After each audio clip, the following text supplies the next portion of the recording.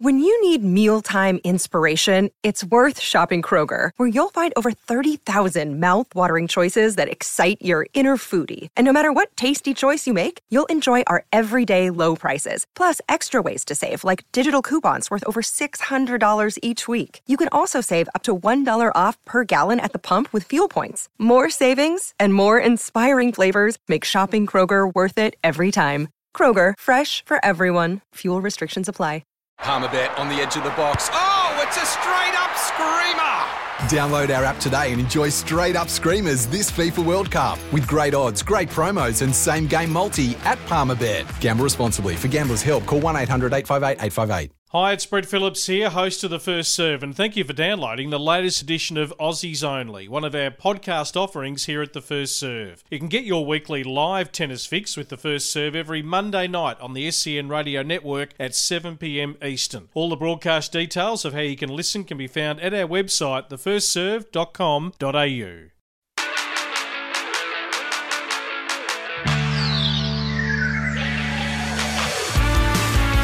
Welcome to Aussies Only, the First Serve's deeper look inside the game at home, talking to those inside and outside the tramlines. G'day and welcome to this week's edition of Aussies Only, all thanks to Latour Tennis. Head over to latourtennis.com to get your hands on the hottest tennis apparel in the game. They've just released a brand new mask, a new hoodie and a t-shirt range, so be sure to head over to latourtennis.com to get your hands on some of their brand new tennis apparel. This week on the show, we're joined by a very special guest, Jacob Grills. He joins the show to run through the results from the first week of the US Open and dive deep into his tennis journey. Your host, Jed Zetzer here alongside Jake Eames. I'm going to hand it over to my co-host to bring in Jacob Grills. Eamesy, bring him in. Yeah, thanks, Jed. Again, excited for another episode and very pumped to have our guest today who pushed inside the world's top 400 late last year before, obviously, all the lockdowns. Jacob Grills, welcome, mate. G'day, Eamesy. G'day, Jed. Thanks for having me on, guys. Cheers for coming on, Jacob. Well, first question.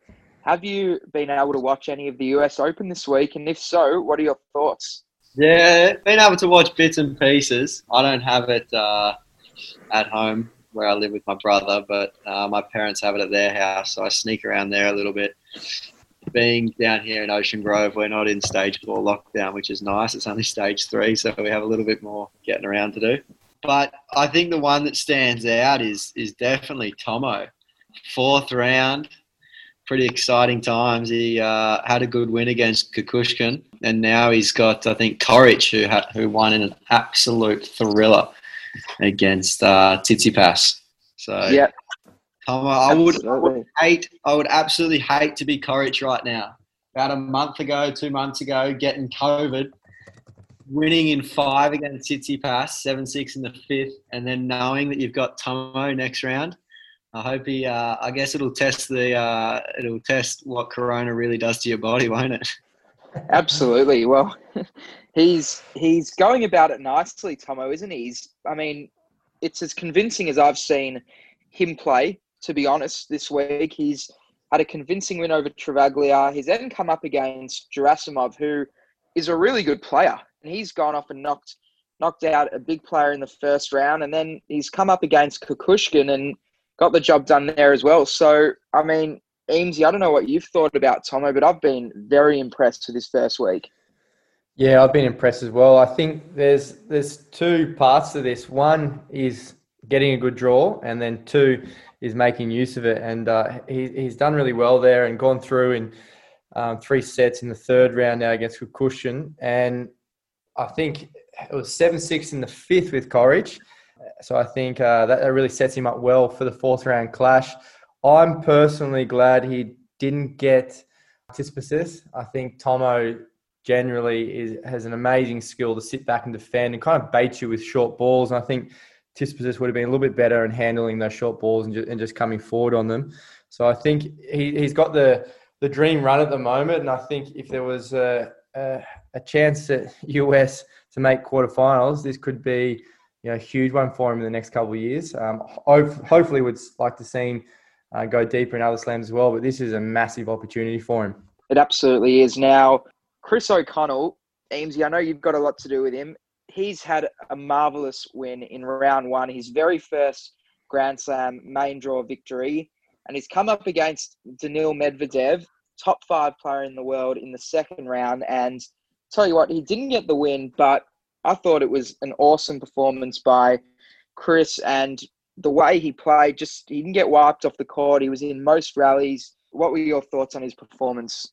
Yeah, I think obviously awesome to see him in the second round. I think that's huge for him in his confidence and starting to try establish himself in terms of main draw player throughout the year in Grand Slams, and huge for getting a bit of a cash bonus there that can kind of support him through, and maybe invest in having a coach on the road or something with him that's going to further help try project him into the top 100.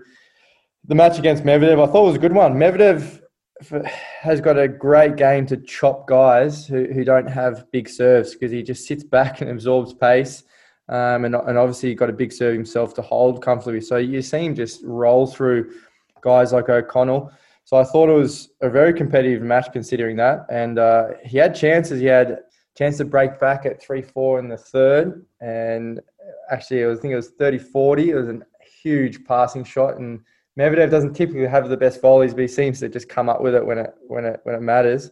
So it was really good. I think it was a great experience for him, and a challenging one potentially on Lewis Armstrong having such a big court. Medvedev just sat back so deep on O'Connell's serve, which would have been probably something O'Connell's not used to. It was hard with that scenario, and maybe O'Connell not being comfortable enough serving volleying, or maybe using a drop shot a little bit more throughout the match. But I was super impressed the way he went toe-to-toe with him. Grills, you would have a little bit better idea of, how O'Connell's transitioned through the Challenger circuit and on to obviously some of these majors at the moment. What have been the standout things you've noticed he's improved in his game? Firstly, I couldn't be happier for Oaks. I mean, he's one of the nicest guys that I've come across in the tennis circles.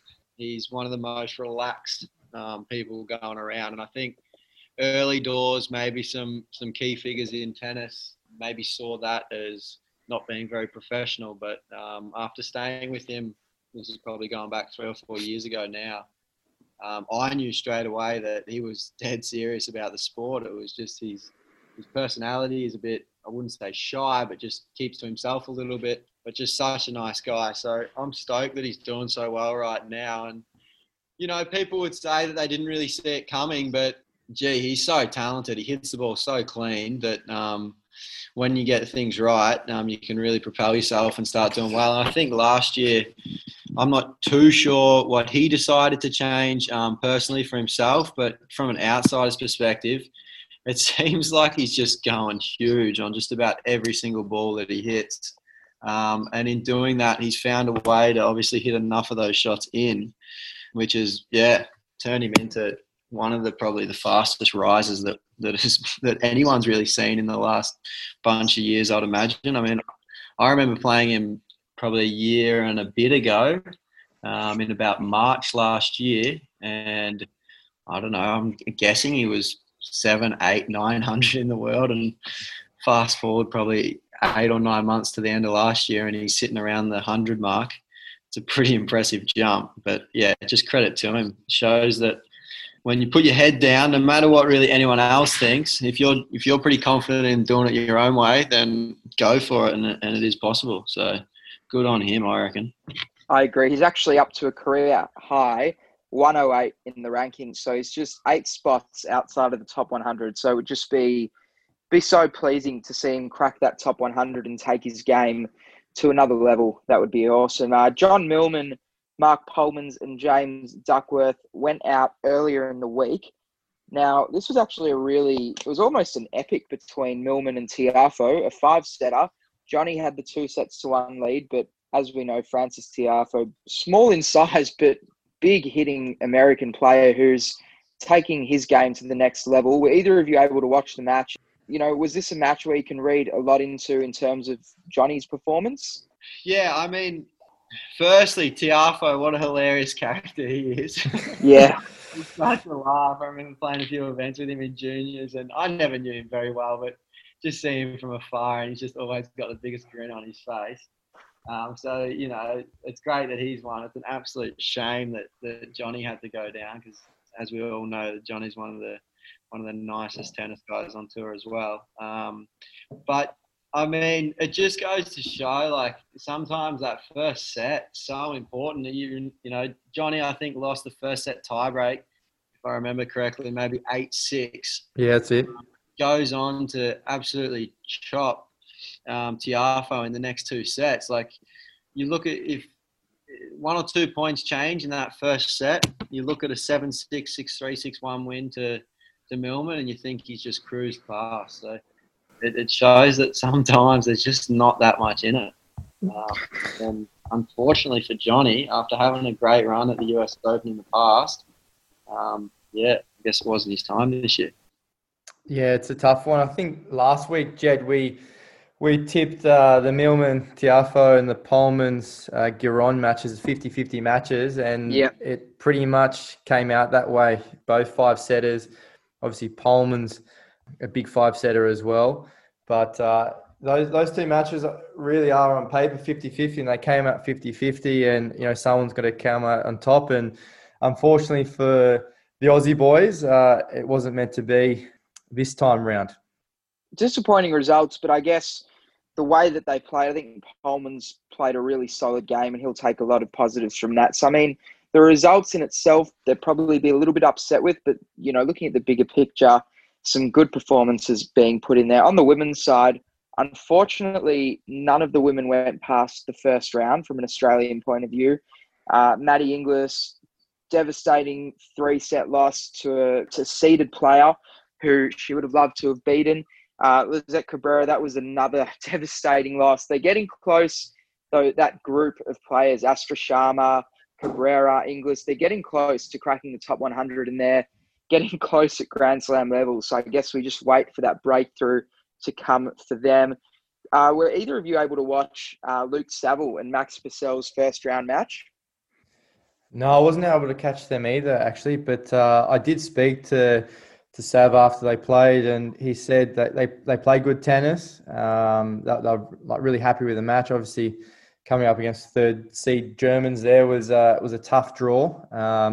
But no, he was happy with how they played, and it's one of those things in doubles where, or like singles as well, it takes a couple of points here and there to make things, I guess, not go your way. And in terms of the women, as you mentioned, Jed, geez, they had some rough draws. I thought the Aussies this year had some really good draws to give themselves an opportunity to get through some rounds and potentially go deep. The girls got drawn against so many good seeds, and they weren't quite favourites going in, and a couple tough fights, and unfortunately not coming through there.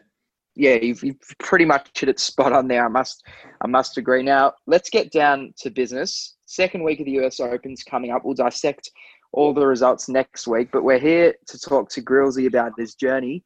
Jacob, tell us how you first got into tennis.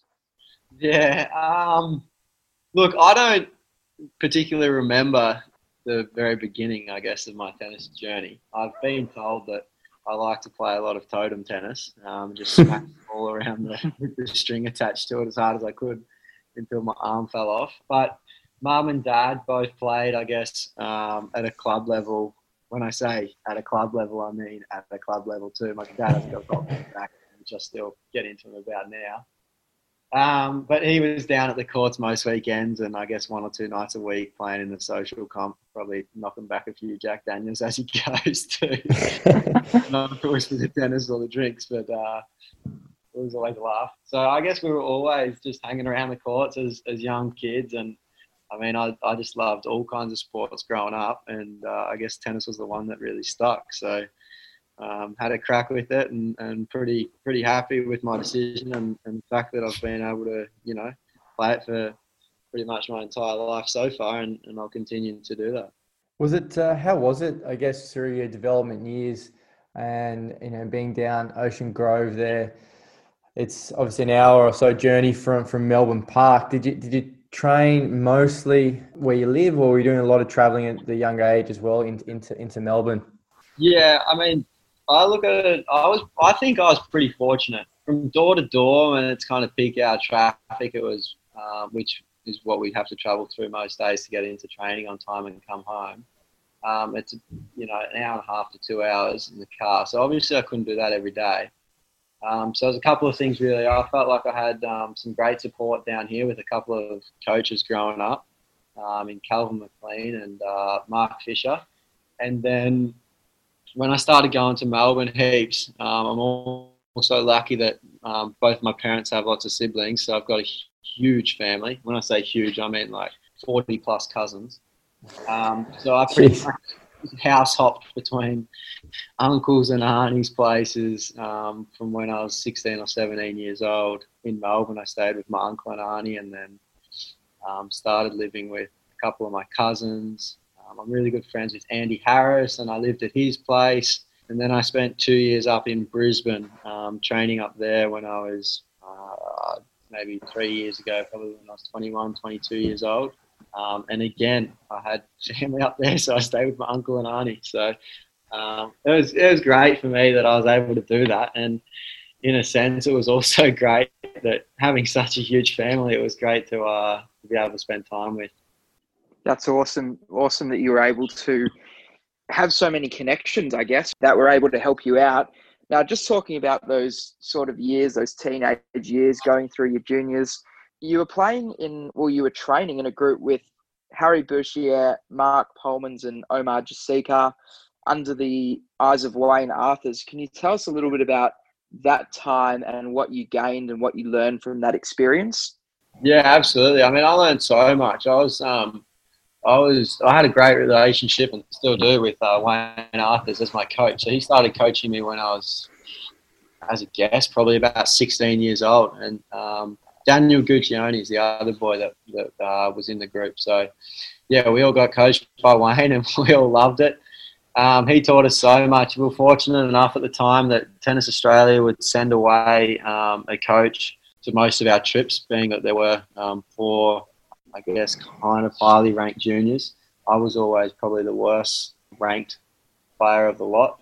So I would always tag along as much as I could, and yeah, spent plenty of weeks and months away. And Wayne kind of just taught us the ropes of, obviously he spent so many years on tour, and just taught us the little things you take for granted, just how to prepare for matches day in, day out, just things that you kind of don't see or don't get from a standard tennis coach when you're talking about your forehand or your backhand or your serve, off-court things, just to make sure you're in the right headspace and you're not wasting too much energy doing stupid stuff off-court.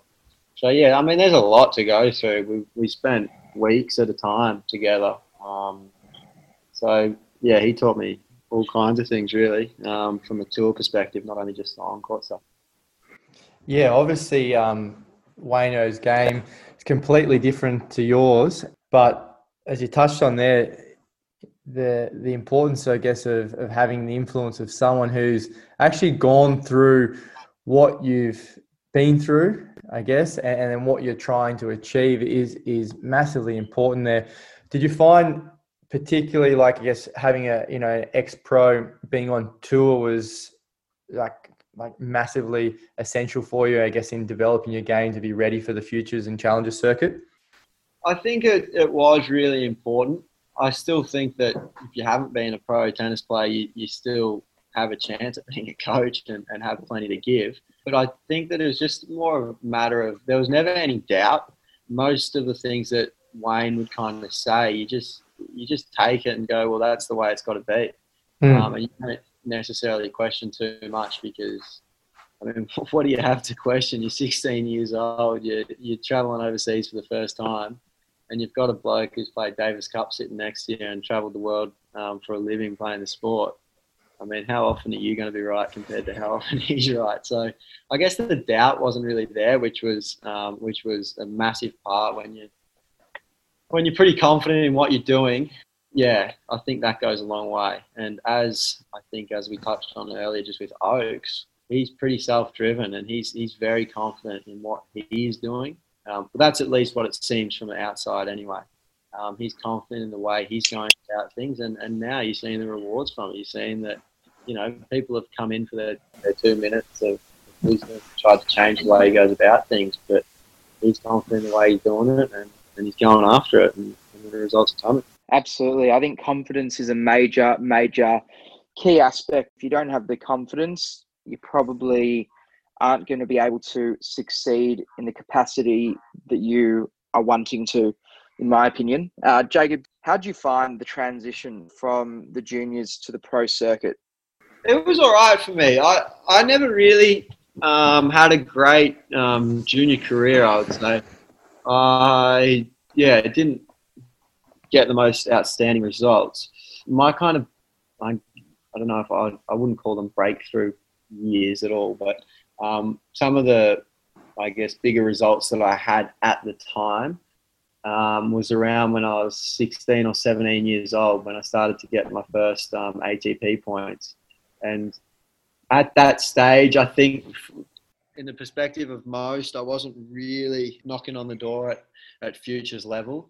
And I was more, I guess, categorized in junior events, not even in the slams, maybe grade 1 events kind of at the peak at the time. So I think my first ATP points came when I missed out on playing the French Open qualies. I wasn't ranked high enough, so I went and played a future in Slovenia. And that's where I qualified and kind of got my first couple of points.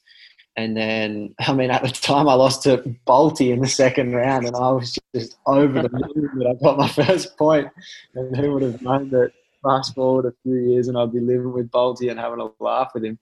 But, I think after that, I came back to Australia for the Aussie swing, and I was a lot more confident with myself that I can qualify at futures levels, and I can win a match here or there. So then I managed to get 5, 6 or 7, I don't even know, a bunch of points at the Aussie futures, and that was kind of the end of juniors for me. The following year, I never really looked towards playing any junior events other than the Aussie Open at the start of the year. And that in itself was an experience, one that I wouldn't mind having back, must I say. I was as nervous as you could be walking out onto the on one of the outside courts at Melbourne Park. I remember I was shaking. Just little things that you don't expect. My parents hadn't seen me play a whole lot at that stage. I was 17. They probably hadn't, from seeing me play every single day, like literally every single day, when I'm probably 12, 13, 14, 15, to, okay, Jay's training in Melbourne now. We can't get up there, whatever. And now he's travelling interstate overseas. We don't see him play. And then all of a sudden they rock up at the start of my first round match at the Aussie Open. I was like, whoa, I wonder if Dad thinks I've improved. And I go out and nervous as all that, get wiped off the court and just come off thinking, I've just ruined it all. I've ruined the last 3 years or last 2 years I've been in Melbourne traveling. Dad's going to think I've gotten worse. But I don't know, that's just a teenage perspective at the time. I didn't know that I'd still be playing 4 years down the track. I didn't know I'd still be playing 6 months later. I knew I still loved the sport, but at the end of the day, it's bloody expensive, and you don't know if you're going to keep winning. You don't know if you're going to lose a few matches here or there, and that could be the end of it. So, yeah, I guess you just put kind of some stupid pressure on yourself at times, and I just remember so clearly now, just looking back at the first round, the Junior Aussie Open, just thinking, what was I even worried about? But part of it, I guess. Yeah, that's a tough experience there, isn't it? And it's actually very interesting for me because there is two pathways really that people tend to choose throughout the juniors. Is one, follow the ITF kind of route, or two, kind of skip it and try prepare and get ready for the futures. But there is an element of the junior Grand Slams where it puts you in the environment where all eyes are on you. You're playing some other kids that are the best in the world, and it is, I guess, quite replicable to the majors of men's games as well, or women's or whatever. Did you feel like the experience at the slams though helped that transition into the pro circuit? Yeah, I didn't get to play the French, Wimby or the US. But just being around the Aussie Open for sure, playing when there's actually a crowd, that's a huge experience, and just the buzz in itself is massive. But I mean, it's a little bit different, I guess, to the Aussie Open. You know, I train there every day, so I knew the grounds pretty well. It was really just the crowd factor that was the difference. And in all honesty, Tennis Australia do a pretty good job of connecting some of the younger players in the academy to hit with some of the best players in their off days while they're playing in the main event. So I was hitting at the time. I'm sure I hit with Djokovic on one of the outside courts, and there's plenty of people that come out to watch and get their tennis ball signed and all this kind of stuff. So you have that buzz, even though literally not one person in the crowd is looking at your end. You still think that you know the claps and the cheers are for you, but yeah, from like a playing perspective or training, I think it's just the crowd that was different. I knew the courts inside out. And yeah, when I was on the court, on the practice court, I felt just the same buzz as I did on the match court, really, when I was that young. So yeah, never got to play the French. Went there and trained for a week, and just thought it was the best thing ever. And that's I actually watched Tiafoe play there, and that's where I saw him just be the biggest character of all time. And it was kind of then that I thought it will be so great if this guy one day, you know, reaches his potential and gets to the top of the sport, because what better thing to have than someone with the biggest smile in the world sitting at the top of the sport, just great ambassador for it. So yeah. That's awesome. That's some great insight as well. And you mentioned your training and the way that Tennis Australia linked some of the academy players with the top players in the world. I want to ask you, who have you hit with, do you think, that probably, you know, has come out onto the court with the highest level of intensity in a training session? Personally, like there's one and one only. It's Rafa, but I've got to say that I've never hit with Dominic Thiem, but I don't think I've seen anybody train harder. I know growing up, everyone was always like Rafa, and I have a pretty funny experience with Rafa. Actually, Eamesy would know, I was hitting with Mav Baines at the Aussie Open, just outside on the practice court with Wayne, and we'd done like a 3-hour practice session, and Wayne gets a phone call right at the end of our practice session. It was about 5 p.m. or it was about 4 p.m. I don't know, in the afternoon, and they said on the phone, they said, does Grillsy want to hit with Rafa tonight? And Wayne has literally like hung up the phone and said no. And I thought it was a bit odd just the way he was behaving. And I was like, Wayne, who was that? And he's like, oh, look, they were asking if you want to hit with Rafa. And I was like, you said no? And he's like, yeah, mate, like you're cooked. You've been out here for 3 hours. We trained 2 hours this morning. Like Rafa's going to want a good hit. I'm like, Wayne, call him back up right now. I'm hitting with Rafa in half an hour. I don't care what you say. So he called him back up, and straight away I was hitting with Rafa on an indoor court. There was no crowd. I'm not sure what year it was. It was a few years back, but he'd beaten Tim Smychek, I think in the first or second round, like 7-5 in the fifth. So I've walked out there at exactly 5 o'clock or whenever we were meant to start, and no sign of Rafa. And I was like, oh, what's going on? I'd brought a Spanish guy with me, Carlos Cuadrado, who I knew had grown up quite a bit with Rafa and played a lot with him. So I thought it'd be a perfect like connection. You know, Rafa won't think I'm some idiot. He'll know Carlos and all the happy days. And yeah, 5:15, 5:20, 5:25. I was like, Rafa's not coming. I guess we're done. Anyway, Rafa walks out at 5:30, half an hour late. Doesn't apologise, doesn't say a word, walks over, shakes my hand, literally doesn't say hi to me. Shakes Carlos's hand, who at the time, I'm of the belief that these guys are like best buds growing up, says hello to Carlos, but barely acknowledges him. I'm like, what is going on? Like, he's half an hour late. He's like, looks like he's cracked the poops. Goes, sits down on the changeover, and Uncle Tony is just ripping into him. I've got no idea what he's saying. So Carlos is translating it for me, and Carlos is like, mate, he's just saying how, you know, he wasn't trying hard enough for the whole match last night. I'm like, give this bloke a break. He's just won 7-5 in the fifth. Rafa comes out on court, hits the first handful of balls up and down the middle, like just normal. and then just starts unleashing. And I'm standing about a metre inside the back fence, or the back netting, because it was the indoor courts. And I'm hitting volleys shoulder height. And Rafa's staying on the baseline, just full-blooded forehands. No topspin, as hard as he can. I'm like, this is the worst practice I've ever been a part of. What is going on? But of course, the intensity was through the roof. The ball wasn't going in. There's no denying that. Anyway, we got to 5 minutes in, and Rafa seemed to be calming down a bit. Another 5 minutes went by. We have a drink. Carlos starts chirping up a bit, says a couple of words. They start talking about their childhood together. I don't know, a couple of funny stories come up. And then half an hour later, Rafa's just completely normal, training mode again. The intensity's still through the roof, but he's actually hitting the ball in. And I just remember thinking, like, I don't care what anyone says. I don't think I've ever seen anybody hit the ball with as much power off the ground as Rafa can do. Obviously, he doesn't do it every day on the match court because he's got to hit the ball in. Like, none of these balls were going in.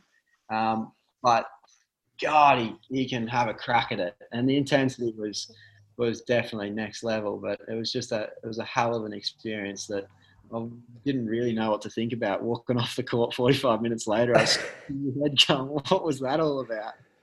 Geez, that is a cracker of a story, Grillsy. And you are right. In practice, he seems to unload way more than what he does in matches. And he kind of tees off to the corners a bit as well. How about you there in that, I guess, experience? Because your job is really to put the ball on the court. You're not really trying to compete too hard. You're trying to put the ball on the dime for him. That must have been hard when the ball was flying around that quick? Yeah, mate, I was grabbing myself. I was just thinking, God, like, just give the bloke a hit. But then because it was so extreme, it was also a little bit like the first 30 seconds or a minute when he started unleashing, I was like, this is weird. But because it was that extreme, I was like, surely Rafa can't expect me to put like full-length volleys, like 30-meter volleys back in the right spot for him. Like, I've never practiced this shot in my life, and surely he doesn't expect anyone to be able to do that. But we got to the end of the session, and he's like, mate, can you come and warm me up tomorrow? And I was like, well, yeah, I can, but like, mate, are you going to hit the ball in?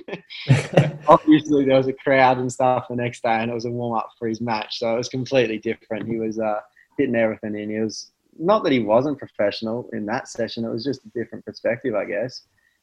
He obviously hit a lot more balls in the next day, and I was probably more nervous the next day when there was people watching, and the fact that he was, I guess, in a sense, taking it a little bit more seriously, getting ready for his next match. I got no idea who he was playing now, but you'd be able to find it because I know that he definitely beat Smychek. I'm pretty sure it was 7-5 in the fifth the night before. So yeah, I don't know. I wasn't that nervous once it was that extreme. I think if he had been hitting it big and maybe missing a little bit, then I'd probably be, I'm not really doing my job out here. But when it got to that, it was almost a laugh. I was just scratching my head going, what is this about? Yeah, it would have been an absolute experience. And a couple of years ago, young guy, you would have been nervous. Yeah, would have been an awesome experience. Grillsy, obviously the Oz Open and the Aussie summer is, obviously a time for you where you get to train with some of the best players. Is that your favourite time of the year? Yeah, absolutely. There's no question. I love it because through December I can get home quite a lot, which is great. And I'm not, I guess it's our off season, which isn't really an off season. It's like come home on a few weekends. But just when the players start rolling into Melbourne Park, and I don't even have to be playing. I can walk around and I could finish training and walk around and see, I don't know, Chilich hitting with someone, and then whoever, like all these top players just walking past. They're in the gym. There's good atmosphere. There's a buzz. It's like the season's about to get going again. Everyone's super happy. Everyone's ready to go.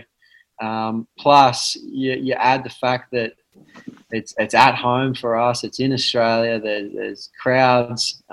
Everyone wants the Aussies to win. There's nothing better than going to watch. I mean, I've never played main draw Aussie Open, but just going to watch, I think one of the best experiences I had was sitting in the crowd watching Alex Bolt show court 3 when he beat Gilles Simon. And just that itself, you don't even have to play and you get a buzz just watching.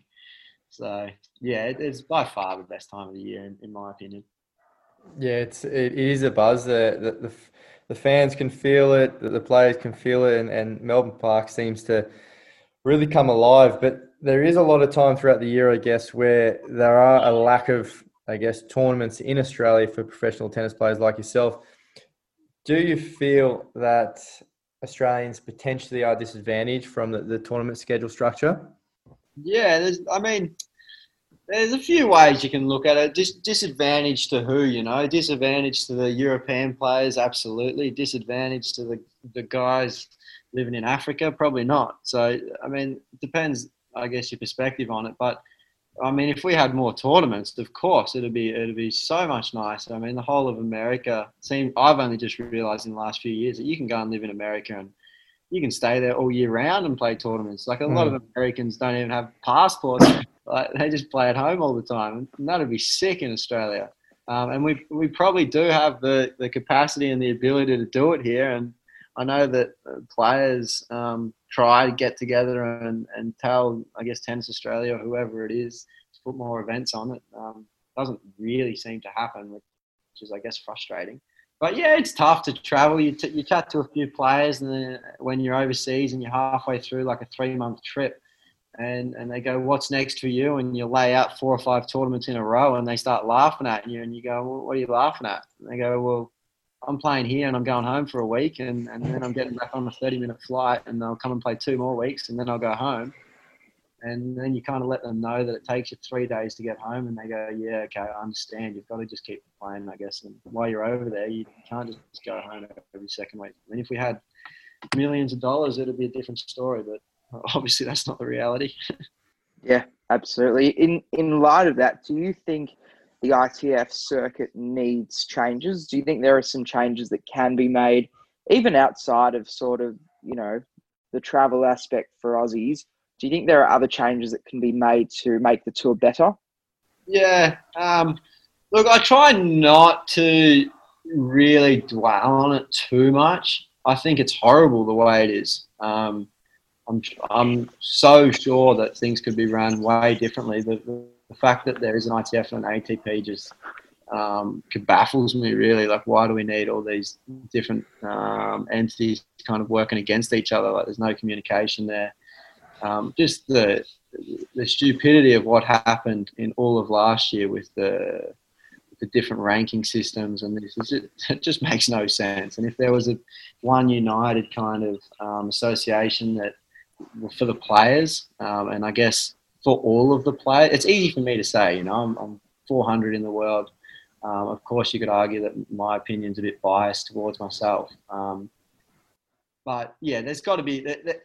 I'm convinced there's a better way to have a different system where prize money is drastically improved for the lower ranked players, and there's more events that are available to play. Or yeah, even if there's not, like if you need the international travel, I get that. Like you want to have people playing a similar standard that they're at. So you give everyone a bit more money and they can take a coach with them, or they can have a proper schedule, or that you give someone the ability to actually fly home from Europe and then fly back there in 3 or 4 weeks' time. Of course, there's better ways to do it. You see Forbes every year. You see Federer, Rafa, Joker, top 10 paid athletes or top 15 paid athletes, along with LeBron, Messi, Ronaldo. And then and Tiger Woods, whoever, all those guys, they're all up there together. And then you go look at like the 200th best basketball salary, and then you go look at the 500th best golfer, and he's making $500,000. And you go look at the 200th highest paid, or 300th or 400th highest paid soccer player in the world, and then you go look at the 400th best tennis player in the world, and he's getting 30 grand. It's like, where did we go so wrong? There has to be, I haven't done the maths, but there has to be a different way to do it that is more sensible, really. I just think it's just embarrassing that it is what it is. But what's one? Yeah. There's only so much you can do, really. 100%. There's a huge disparity in in get financial incentives for players like yourself, 200 to 400.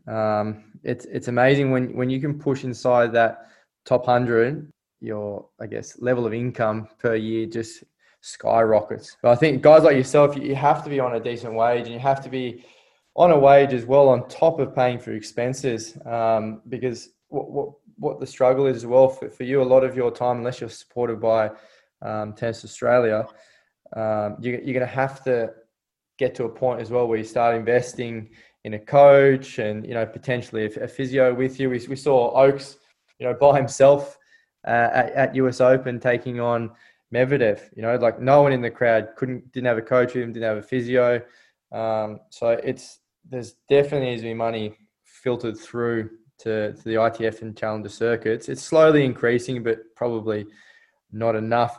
What about the way that you feel, people run the events? Is because my opinion as well is that there's a lot of times that, some of these events on these tours don't try and throw an event that is an attractive event for people to come and watch. So a lot of times you're playing matches in kind of the middle of nowhere or in front of small crowds, purely because the event really hasn't tried to, drive fan participation to the event to watch some amazing players, which if they paid attention, you'd probably see half of them in a slam throughout the year.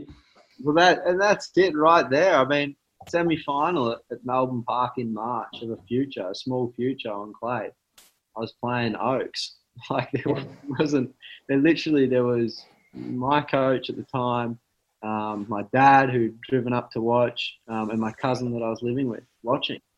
And, you fast forward, I don't know, 6, 12 months, whatever, not even 9 months, and you've got thousands of people kind of there watching, paying attention to him. And it's not that the level of tennis is, of course it's better. The guys at the top, like Federer, those guys, of course, there's a much, much better standard of tennis, in my opinion, especially the top 3 or 4 than the rest. But yeah, I don't know, mate. It's baffling that you can have 1 or 2 people watch somebody, and 6, 9 months later have thousands of people watch the same person, and there just be genuine interest, and that just proves that it's not the level of tennis. It's people, if they find out, there's a semi-pro or a pro event on, and the winner gets $2,000 or the winner gets $3,000. It's like, well,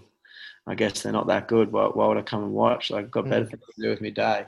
And overseas, to be fair, a lot of the tournament organisers, I think, actually kind of want the best for the players, but when they're given absolutely nothing from their kind of like governing bodies in their country to put on a good event, like what do you expect? I feel like the money just doesn't filter down, and then subsequently the interest, I guess, dwindles, but not necessarily because the standard is that much worse.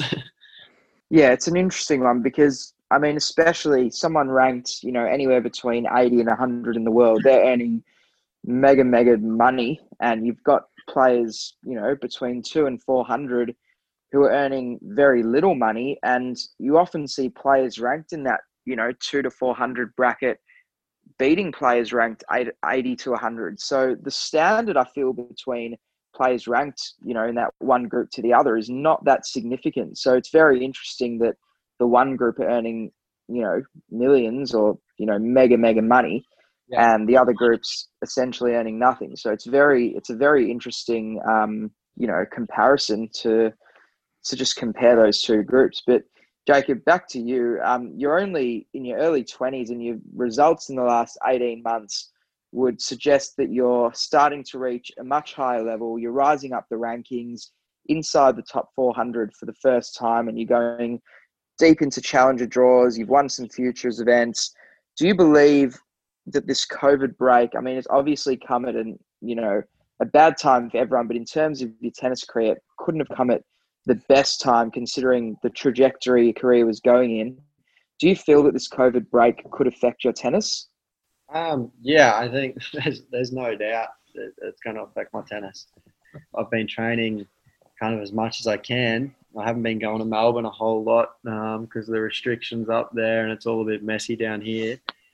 Fortunately, I've got a good friend down here, Frank Moser, who's played at a very high level himself, and we've been able to hit quite a bit. But yeah, from like a training perspective, I mean, it's again just I don't want to dwell on it too much, but you kind of ask yourself what do you have to give? You come home, like I came home from overseas, and you kind of scrapping for money a bit, playing all these futures and challenger events, and it's like, well, I'm faced with realistically probably 3 to 6 months ahead of me with no income, and I know that there's people a lot worse off than myself out there.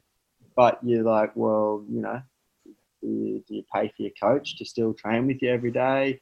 Just little things like that, and kind of course, it plays quite a big role in your training, which then will affect me at some stage down the track on court.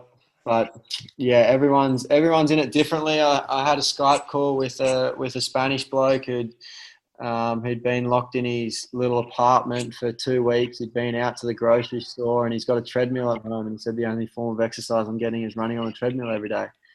And I look at that and I think, well, yeah, I can't have my coach with me at the moment, but maybe having to hit a tennis with my mate is still better than being stuck at home running on a treadmill. So I don't know.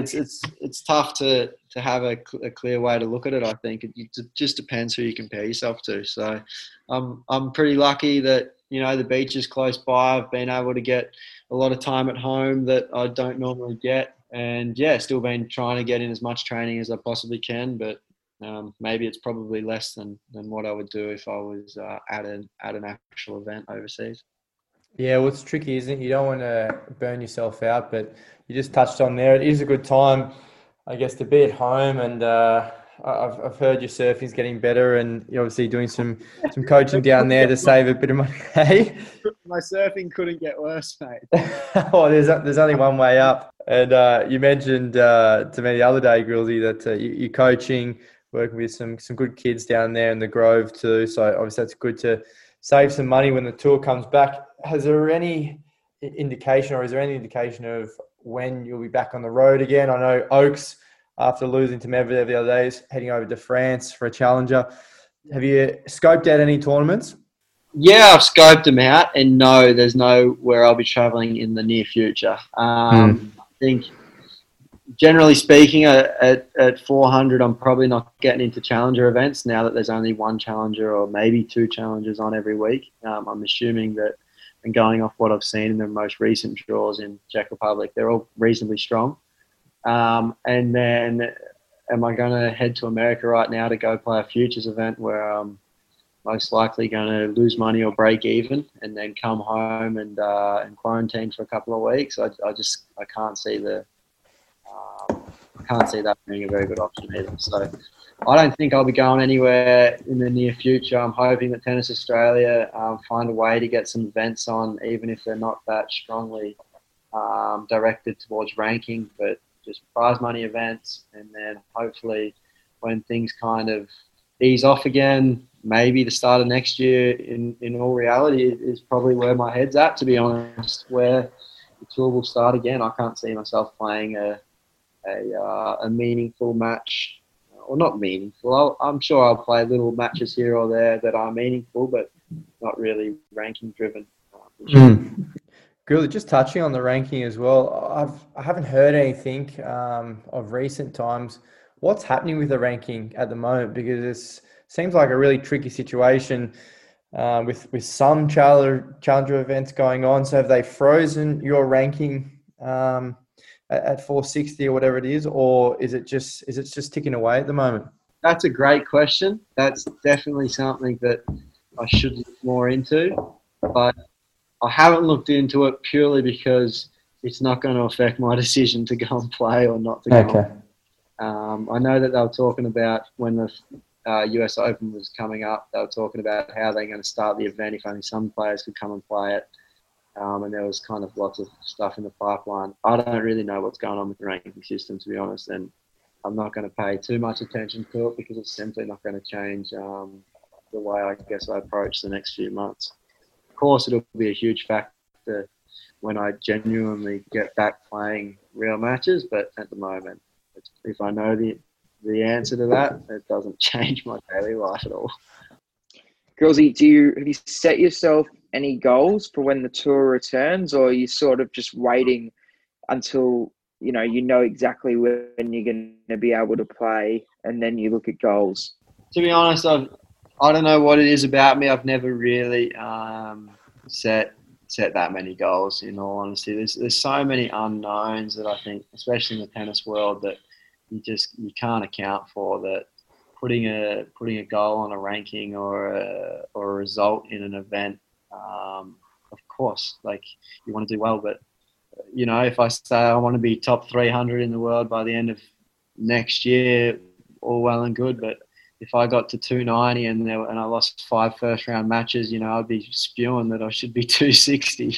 So, yeah, I don't really have any goals, mate, to be honest. When I want to keep doing well, and when I get a chance and I'm out on the match court again, in reality, my goal is to kind of win those matches. And if there's a few events in the near future that I want to get into, maybe my goal is to get into those events. But yeah, obviously making Grand Slam qualies is probably the first step, or the next step that I need to take.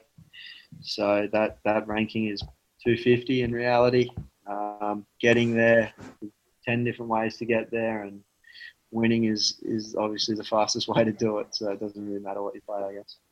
Grillsy, mate, you take everything in your stride so well. Everyone loves you out there on the tour, and obviously back home as well. Many people won't know probably about you as well on the tour. You're still ticking off a degree as well. So I think you really are a great role model for young juniors trying to, I guess, achieve that goal of making the top 100 in the sport. And mate, I do believe that your best tennis is still ahead of you. So good luck, and thanks so much for joining us here today.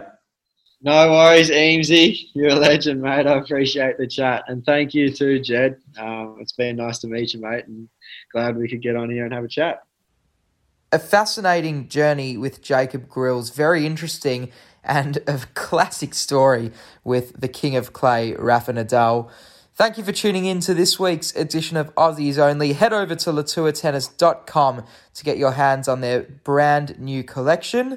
Another week, another edition in the books. Thank you for tuning into this week's edition of Aussies Only.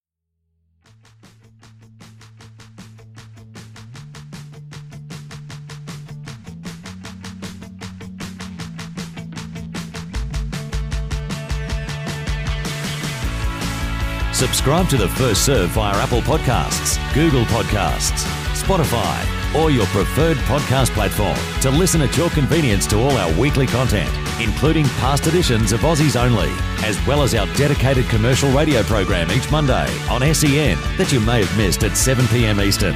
Crunching the Numbers and In the Huddle, produced by Study and Play USA. Subscribe to The First Serve, your home of tennis.